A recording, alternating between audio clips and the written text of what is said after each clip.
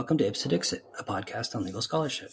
I'm your host, Brian L. Fry, Spears Gilbert Associate Professor of Law at the University of Kentucky College of Law. My guests are Camilla Hurdy, Associate Professor of Law at the University of Akron School of Law, and Mark A. Lemley, William H. Newcomb Professor of Law at Stanford Law School and Director of the Stanford Program in Law, Science, and Technology. We will discuss their article, Abandoning Trade Secrets, which will be published in the Stanford Law Review. So welcome to the show to both of you. I believe you're both repeat guests. Yep. Yeah, that's right.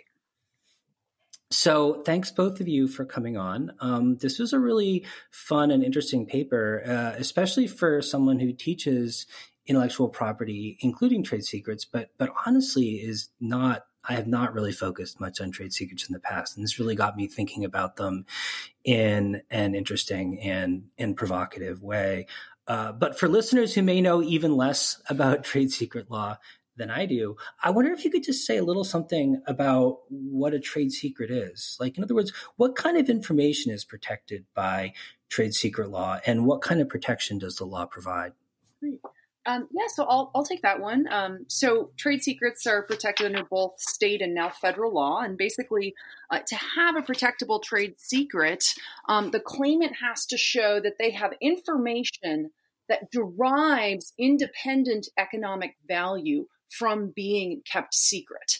And that's the basic definition. We get that at the state and the federal level. I should also add that the sort of most common trade secret case you will see is a company trying to protect its trade secrets against its own employees. And so those employees are deemed to be under a duty of confidentiality with respect to the trade secrets they receive on the job. And if they leave to work for a competitor or to do a startup, they can potentially get sued for taking the company's trade secrets. The one thing I'll add is, just because it may be counterintuitive to people who aren't IP lawyers, is that the definition of things that can constitute a trade secret is extraordinarily broad. The statute talks about information. And while we think of trade secrets as a secret formula or computer code or something technical, it doesn't have to be. A lot of trade secret cases are over things like customer lists or business plans or even something like a recipe. There are even cases in which religious scriptures have been asserted as the basis of a trade secret. Well, so what happens if a company or an information owner, I guess, asserts a trade secret claim? Like, what kind of protection do they actually get? What happens if they're successful, or I guess if they're not successful? So if they're successful, the key is going to be, as with all IP regimes, the injunction, right? So they're going to get, ideally, if things work out best for them, they will get an injunction to stop the employee from, or whoever the defendant is, from using or disclosing the trade secrets. Or in some cases, they can even get what's sometimes called an activity injunction that actually will stop the employee from going and, say, working at a new company. Sometimes they can get that. And of course, there's also various damages available. Well, so, I mean, in general, my impression was always people tended to analogize trade secret protection to patent protection, in the sense that they kind of both have a kind of invention discovery oriented sort of feel to them. But in the paper, you suggest that might not be the best analogy. And I wonder if you might kind of tease that out a little bit. Like, why do people tend to run with that analogy? And why do you think that it might be better to use alternative analogies to understand how trade secret law works? I think we have the person to answer that, since his article was arguably partly responsible, along with a Supreme Court decision, for the analogy of trade secrets to patents. So I think I'll toss that one to Mark. Well, I think there's a lot of confusion about why it is we protect trade secrets. As a theoretical matter, you can think of this as a species of tort law. You've done something wrong, taking my information through improper means, taking my information in violation of a breach of your duty of confidentiality. You can think of many of them as contract cases. You could talk about them as property cases. I think the best way to think about it is as a form of intellectual property. We are creating a legal right over and above what tort law or contract law or property law would give you in some respects. in order to encourage the development and deployment of new ideas and new information. That, to me, is the essence of an intellectual property right. Well, but so why the typical analogy to patents then, and why might that not always be the best analogy? So I guess I'll add.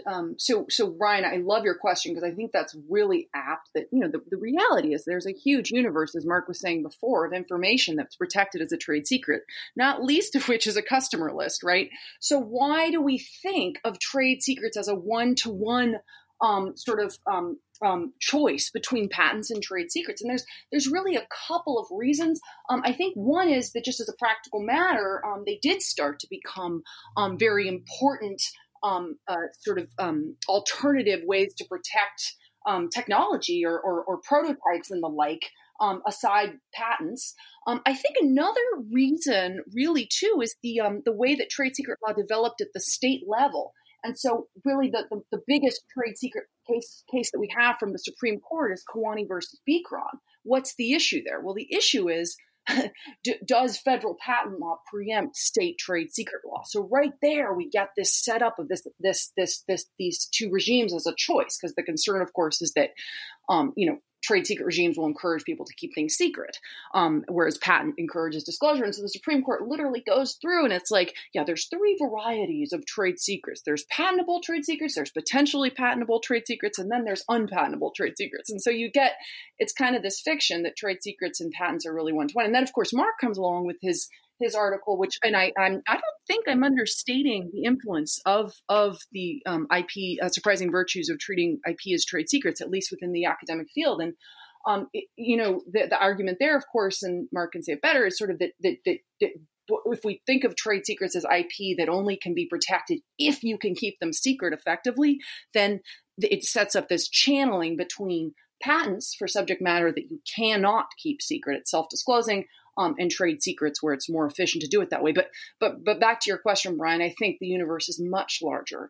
And I'm hoping that that's something that this paper can start to chip away at, is the fact that trade secret law really does stem from unfair competition law.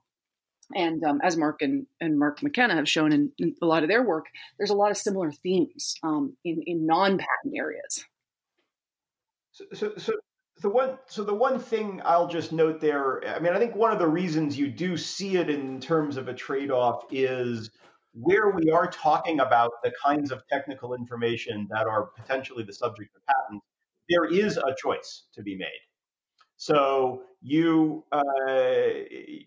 you want to patent your information, you can't keep it as a trade secret any longer. And so there are various points at which people have to make a choice as to certain kinds of information. But I think what Camilla is saying is in part that a lot of the work that trade secret law is doing isn't with patentable or potentially patentable technology. It's with a bunch of the other pieces of information, and in particular, how those pieces of information regulate the employment relationship in ways that maybe people haven't really focused on. Well, so one of the things I thought was really interesting kind of in the initial framing of the paper was this way that you pointed to unfair competition law as being kind of foundational in the kind of creation of the concept of trade secret, and then suggesting that implied a kind of potential analogy to trademark law rather than to patent law, as people commonly sort of make that patent law analogy in trade secrets, which, was a little surprising to me, because normally we think of trademarks as being very public, or definitionally public, and trade secrets as being definitionally private. And yet you do point to some really interesting structural similarities. I wonder if you could identify some of those and talk a little bit about why you think that, at least in some contexts, might be a more helpful analogy. So I guess I can just start. I think of these topics often very historically. So I'll just tell you a bit of the history that I sort of was looking at that led me to this conclusion of an analogy. So first off, we can just look at the names, right? Trade secrets, trademarks. But I was looking at, as I was teaching trademark law, the old Supreme Court case law, like Rick Tanis, and of course the trademark cases, where the Supreme Court keeps saying trademarks, as a species of trademarks, to the extent that they're a species of unfair competition law, they don't establish a right except as connected to an established business or trade in which the mark is employed. And I noticed that those cases were not necessarily limiting these ideas to trademark infringement. They were talking about the broader landscape of unfair competition. And then as I started to delve more, you look at some of these earlier treatises, for example, NIMS, the Law of Unfair Competition and Trademarks. The treatise has a chapter on goodwill, trade secrets, defamation of competitors and their goods. So it's clear to me that historically the two were seen as, palming off your goods as somebody else's, and taking another's trade secrets and competing with them using their trade secrets were both seen as acts of unfair competition that the common law very much cared about. So that's one thing. And I do think this point about no rights gross is exceptionally important. That the patent analogy sets up this idea that we have kind of an open-ended right in information like you have in a patent, right? But then when you start to think about it, you're like, well, wait a second. The trade secret hasn't been vetted. It's not deemed to be novel and non-obvious. Oh, and also, you haven't disclosed a darn thing. You're keeping it secret. So what are you giving to the public in exchange for that right? And I started to think more and more about it. And then, of course, you think the fact that the trade secrets used to have a use requirement, and then things really take off. And you see, in fact, again, historically, but we argue still today via independent economic value, trade secrets, like trademarks, had to be used to be protected. So that's, I think, where things come in is this idea of no use, no right. But of course, we need to get more nuanced there because part of our argument is that it's not just about use. It's something much more important, deriving economic value from the information. So there's one additional commonality that's worth noting because I think it ends up kind of driving where we go with our suggestion at the end. And that is that both trade secrets and trademarks, unlike patents and copyrights, have the characteristic that they don't expire at a particular time. Right? A patent and a copyright is an explicit bargain that says we will give you this right for a limited time, and then it enters the public domain. With both trademarks and trade secrets, our definition of the sort of extent and expiration of the right is functional. It's basically until it has stopped serving its purpose. And the idea, I think, in both of those cases is we want you to get protection for an indeterminate period, but we still want to tie that protection to whether or not the thing that you're protecting is serving its purpose in trade. Well, it sounded to me from the article like, at least historically, this sort of durational conception of trademark and trade secret law was maybe a little bit closer, but that over time, and especially more recently, it seems to have diverged to some degree, or at least different principles seem to be driving courts' decisions as to whether a trademark or trade secret persists. I mean, I wonder if you could talk a little bit about sort of how that works in a trademark context and how it works differently in a trade secret context in relation to use or value, or what a claimant would have to show in order to make out a valid claim for continuing protection. Mark, I'll take it unless you. Yeah. So Brian, you ask all the easy questions first. So that's I mean, and I think, and I'm glad that Mark is here because I almost forgot to mention the biggest point of the paper, which is that just like trademarks, trade secrets can expire. Even if they're kept completely secret and you meet all the other requirements, if you fail to derive value from them in the same way that trademarks can expire if you fail to use them. But you're exactly right that the way that these doctrines, I mean, it's all very fine to make this sort of elegant analogy between trademark abandonment due to non-use on one hand, and trade secret expiration / abandonment due to failure to derive economic value. And in practice, we think there are a lot of really useful elements of trademark abandonment doctrine that could invigorate and clarify the trade secret abandonment that we propose via failure of independent economic value. But I do want to say that in practice, these do look very different. And in trademark law, we have this pretty crisp abandonment doctrine. I actually just taught abandonment in class, and there's this. Well, if the trademark owner has ceased to use the mark and lacks an intent to resume use in the reasonably foreseeable future, it's deemed abandoned.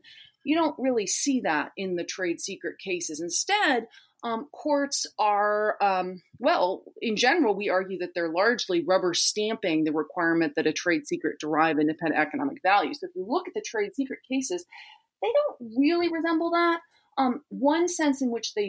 A couple senses in which they do. One is that if the trade secret owner is using the trade secret currently in the business, you don't really have an issue.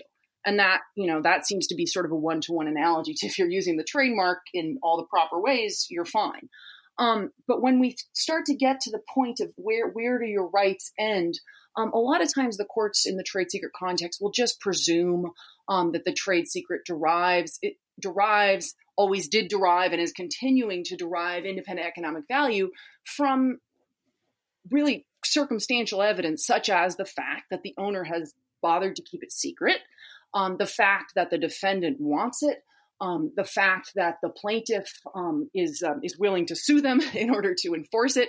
And so you get sort of this cascade of presumptions that have in many ways gutted any kind of robust analysis of how trade secrets might be abandoned due to failure to derive value.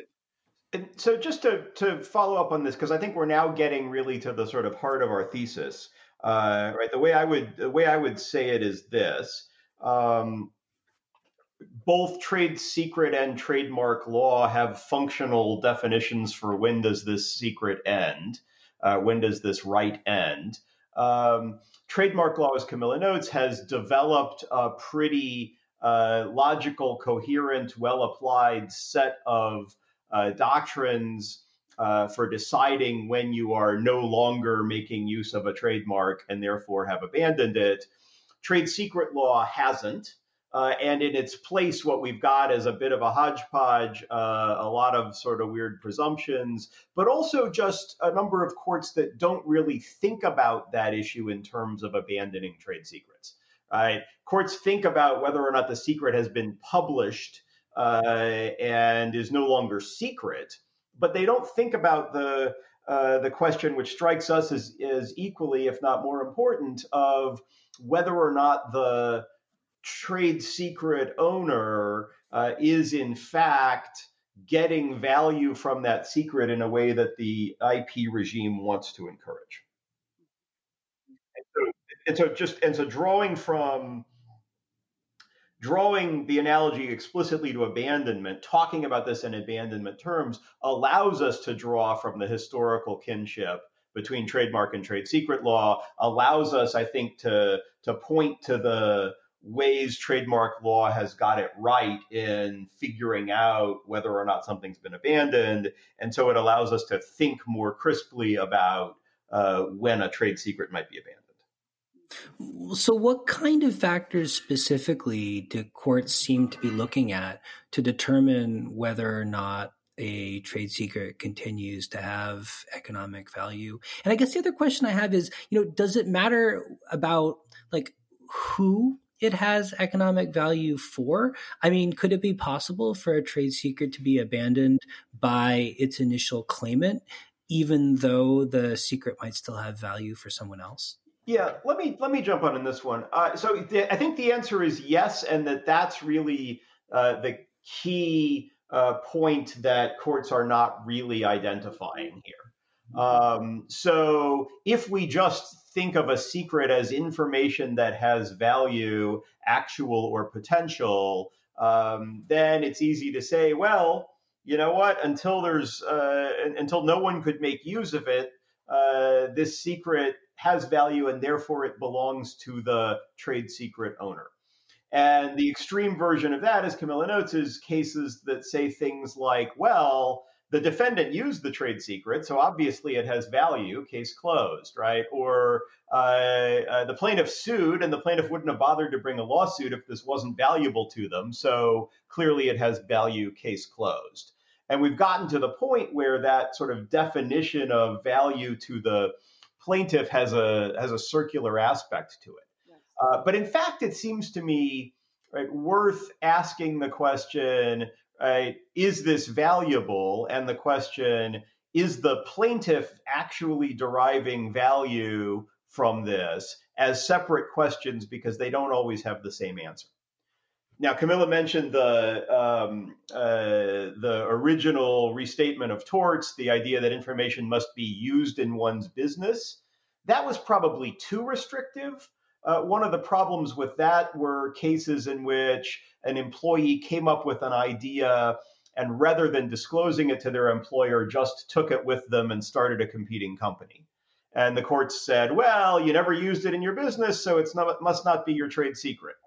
And you also potentially lost all of the prototype cases where the secret hadn't yet been commercialized. Right, exactly. So I think what the more modern statutory framework does is say, you know what, this value can be actual or potential. It doesn't have to be current use in a business.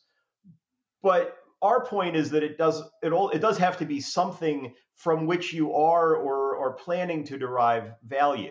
If you have left this on the shelf, if you've decided not to pursue the project, if you've gone in a completely different direction, it's not that the trade secret, that the information doesn't have any intrinsic value. It's that the plaintiff is not getting any value from keeping that information secret.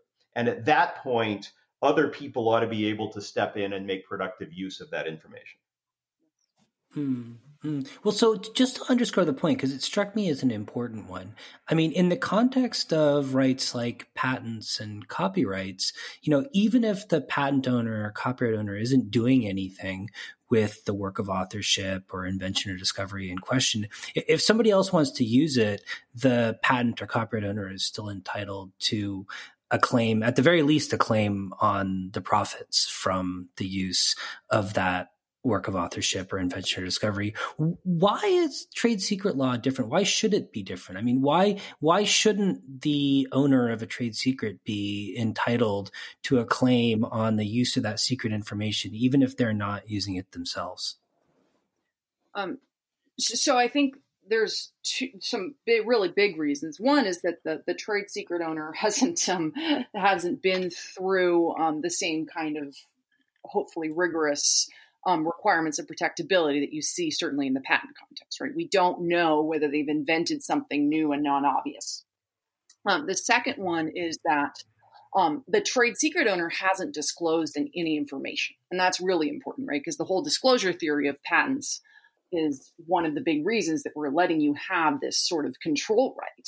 And then the third is both patents and copyrights do eventually expire. They have term of years expirations. So we just think it actually, when you start to think about it, it's pretty odd and not really a good thing that we would give unlimited in times right to information when the person who's claiming that right hasn't necessarily contributed as much as we might want to society. And there's responses to that, like sort of the sharing, increased sharing ideas. So there are certainly responses, but as a general matter, I think those three things are pretty strong distinctions. Let me note one other thing, because I think this is at the heart of most trade secret cases, and it's one of the reasons I think this matters. And that is that most of these cases come up in the context of an employer-employee relationship. And the combination of what we talked about earlier, the very broad definition of what information can count as a trade secret, including business plans, customer lists, and so forth, and even things like negative know-how, information about what didn't work. When you couple that with the sort of very broad definition of value that some courts are permitting, the practical effect is that a number of employees are hobbled in their ability to leave their job, start a new company, or leave their job and go to work for a competitor. Now, Camilla has written separately about the sort of limitations we try to put on trade secret law to make sure that you don't prevent someone from taking their general knowledge, skill, and experience. But I think it's also worth noting that because we've defined trade secrets so broadly, because they don't expire on any given date, and because they apply to people with whom you are in a business relationship or an employment relationship, we're putting a pretty significant limit on employee mobility if we don't have some point at which we say, you know what, this information that's sitting on a shelf shouldn't be used to prevent an employee from going off and starting their own company or going off and making productive use of their knowledge. Mm-hmm. Yeah. So I wonder, are there broader social costs then associated with this? I guess it seems like a move to sort of presume economic value of secret information and effectively dispense with any kind of meaningful abandonment doctrine in a trade secret context. Clearly that's bad for the employees who might want to use the secrets. Is it bad in a more general sense as well? So just to add to the mobility point, I think the restriction on mobility this creates is really important. There's also, of course, the very fact that some of this information that's locked within the firm could be super, super valuable to society. And we want it to get out there however it gets out, however it is. If there's something that society needs to know and for whatever reason the company chose not to develop it, we want it to get out there. And then, Brian, your question is sort of, well, what about the countervailing considerations, right? And there are some really important ones. Why do we have trade secrets in the first place, right? There's a couple of reasons to think about, but I guess some reasons we would want to let a company sort of claim an infinite duration of true trade secrets that are not general knowledge, skill, and experience, but true trade secrets as against their employees would be, I would say, number one, that they might not develop it in the first place, but that I don't really buy. Number two would be that they might develop it, but then, spend too much money to keep it secret. And then number three, that they and it's very closely related, that they would not share it with their employees. And the concern that you get from people like Judge Posner in the Rockwell decision is that there would be all kinds of inefficiencies introduced into the innovation process if companies didn't believe that they could share with their engineers and so forth when they needed to. And so you could see, I think you could have an argument that, hey, if we allow for trade secret abandonment, we're going to be introducing those kinds of frictions with employees. And, maybe just to use the case of the decade, Waymo versus Uber, right? If Waymo knows that if it shares with Anthony Lewandowski information about self-driving cars and then chooses not to develop self-driving cars, maybe it won't develop self-driving cars in the first place, or maybe it will, but it will be too afraid to share it with Lewandowski because maybe it doesn't necessarily trust him. And so you could have all those kinds of sort of ripple effects. I think that would be the main cost in the other direction. Right. But what's notable about that is that those costs exist precisely in the circumstances where the company has actually got a theory of how it's going to derive value from this secret. Right. The most obvious case is I am using the secret and you take it to my competitor. But it's worth noting that our concept of abandonment has room for other kinds of use. One way you might use the secret is by selling a competing product. So if I come up with two pharmaceuticals that treat the same disease, I shouldn't have to develop both of them and take them both through FDA approval and testing. One way I might use the secret is by denying other companies information that would allow them to compete directly with me in the marketplace. And we think that's a legitimate use of a secret. Similarly, if I can license it to others who are making productive use of it, that too is permissible and valuable. So it's really circumstances, I think, where the company has just either gotten out of the line of business altogether or has just decided not to pursue a particular project, that information is going to sit on a shelf unless we declare it abandoned and allow other people to pick it up. And the licensing point, at both points about sort of like deriving value from deliberately shelving or deriving value from licensing to others, exceptionally important. And people, I won't say that this happened, but maybe it happened, that people would read the first sentence of the article, get so angry they wouldn't read to the point of we allow for licensing, guys. And that is really an important caveat. We're not saying you have to use it or you don't have rights. We're saying you need to be deriving value from it, and that value can come from all sorts of ways. So very important to keep that in mind. Well, so if courts are doing it wrong now, what should they be doing instead? In other words, what should courts be looking to determine whether information that's still confidential has actual economic value for the company that owns it? And what should courts look to determine whether finding abandonment is appropriate on the kind of policy grounds that trade secret law is intended to promote? So we go through all sorts of evidence that courts have looked at now, and we kind of show what we don't think is enough, right? We don't think just sort of referencing the possibility that somebody might want to license it in future.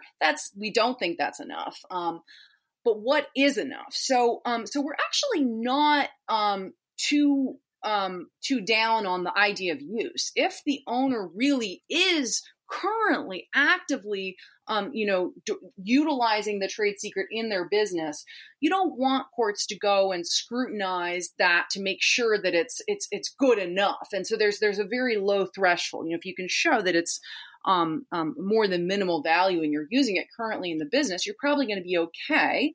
If you can show that you're currently licensing it, likewise, deriving value, we're not going to sort of go in and substantively assess how much value. So those would be some key things. I think the kind of scenario where we'd be drawing some really difficult lines are going to be where we have an employee departure and say, the employee was imagine the employee is herself the inventor of a technology. Maybe it is an Anthony Lewandowski scenario, and they've actually invented it. The employer says, we're not interested, but we might be, and there's sort of a gray area there. And then the employee leaves and goes and does it themselves. You can imagine some very difficult evidentiary questions that the court would have to ask there in terms of, well, were they deriving actual or potential value at the time that the employee took it? And by the way, that timing is important. They have to be deriving the value, independent economic value, at the point of the misappropriation. So in any case, here's where we think that courts could make this a more vigorous analysis if they took some lessons from trademark law. And in trademark law, you do ask, given a period of non-use, or in this situation, a period where there's no identifiable value being derived from the information, can the employer, can the plaintiff come back and show, yes, but we had an intent, a provable intent, to do something with it in the near future? And so that's where I think we do need to get a little bit more specific about what might be enough to show that intent. I don't know what Mark's thoughts on that point are. Yeah, I think, right. So what trademark law says, which we think is useful, is if you're using it, fine. If you're affirmatively licensing it out, you're using it, fine. If you're not doing any of those things, but you're making active preparations to use it, fine. If you're not doing any of that for a certain period of time, we're going to presume that you've actually abandoned it.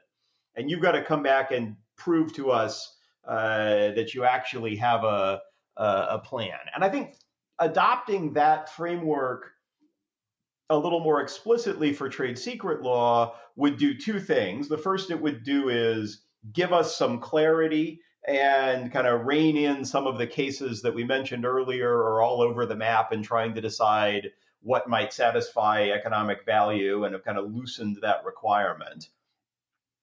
But the other thing I think it would do is it would allow us to release from the vaults of companies information that really is just languishing, right? That people can't take for fear of trade secret theft claims, but which isn't really going to be used by anybody. I mean, some of the cases we talk about are cases where the information hasn't been used in a product in 40 or 50 years. Yeah. And yet when somebody goes ahead and uses it, there's a lawsuit filed. I do think there's a worry about opportunism. I'm not interested in making use of this information until someone else pops up and shows that it actually is valuable. And then I say, oh, that was mine all along.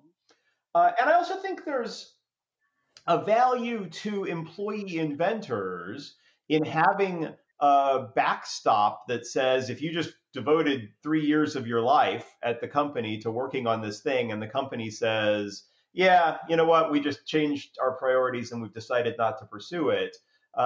You haven't just wasted 3 years of your life. You've at least got the possibility that maybe I could take my idea, if I believe in it, somewhere else and try to make it work.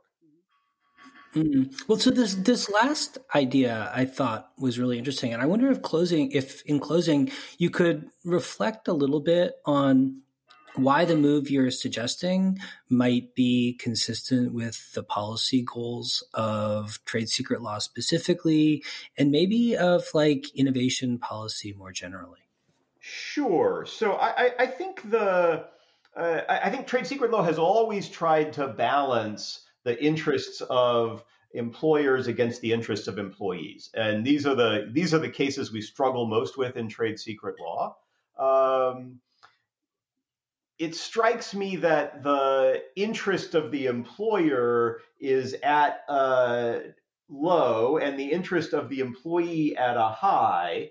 If the employee has invented something for their employer, the employer has decided not to make any use of it, not even licensing it out to others or getting a competitive advantage from making sure competitors don't have it. And the employee's interest in maybe taking it and running with it, if they believe in the idea, but they couldn't persuade their employer, strikes me as quite high. So that in turn, I think, drives innovation because it motivates employees. It may motivate them to work within the company because they know that their invention's not just going to be put on a shelf. It may motivate them to take ideas that are sitting on a shelf and go out and start a new company. And those are the kinds of things that if we think of trade secrets as an intellectual property right, we want trade secret law to be encouraging, not discouraging. And I'll just add the one other, so that I echo that entirely. And I think, we're not just arguing that trade secrets can have value when they're returned to the market in the sense of the employee taking them and doing something new with them. There's also the public domain point, right? Because we're also talking about disclosure of information. It could be the case that the employee just wants to share things with the world, especially if it's things of historical importance. So I also think there's something to with the historical record to discuss here as well. Well, Camilla, Mark, thanks so much for coming on the show. I really enjoyed this paper, and I hope that listeners will check it out because there's an awful lot more in there that we didn't quite get to in the interview. Thanks very much. Thank you. Thank you so much. Bye.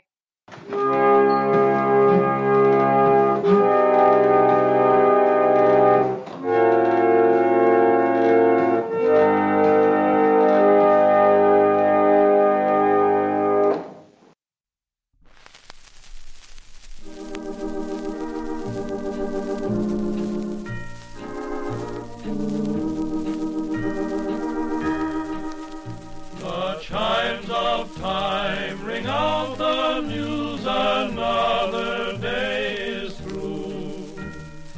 someone slipped and fell? Was that someone you? You may have longed for added strength, your courage to renew. Do not be disheartened, for we have hope for you. It is no secret what God can do. What He's done for others, He'll do for you. With arms wide open, He'll pardon you. It is no secret what God can do. There is no night, for in His light you'll never walk alone. Always feel at home wherever you may roam. There is no power can conquer you while God is on your side. Just take Him at His promise. Don't run away and hide. It is no secret what God can do. For what He's done for others, He'll do for you too. With arms wide open, He'll pardon you.